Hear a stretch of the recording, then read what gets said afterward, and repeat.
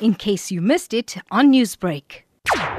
All of them are missing the big picture. The issue that we're talking about is mathematics from grade R to grade 12. If you look down at the emphasis or the focus is on grade 12 mathematics. And I believe that it's the wrong place because it is too late to address any fundamental issues at grade 12 level. Because if they don't know the basics, then they are going to experience serious problems. Now, our other big issue in this country is the use of the calculator.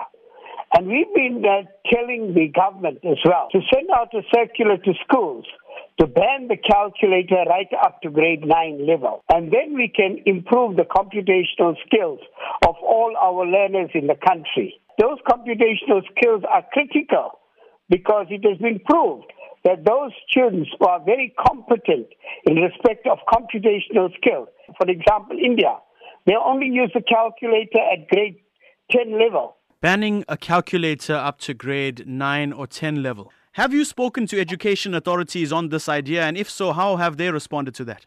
I've made a submission to National Department of Basic Education. To date, they have not responded to that issue. It is sad because even at the conference last year, it was called a STEMI conference in Pretoria. It came out loud and clear, and Professor Kubalan Pillay reiterated this issue that we need to ban the calculator.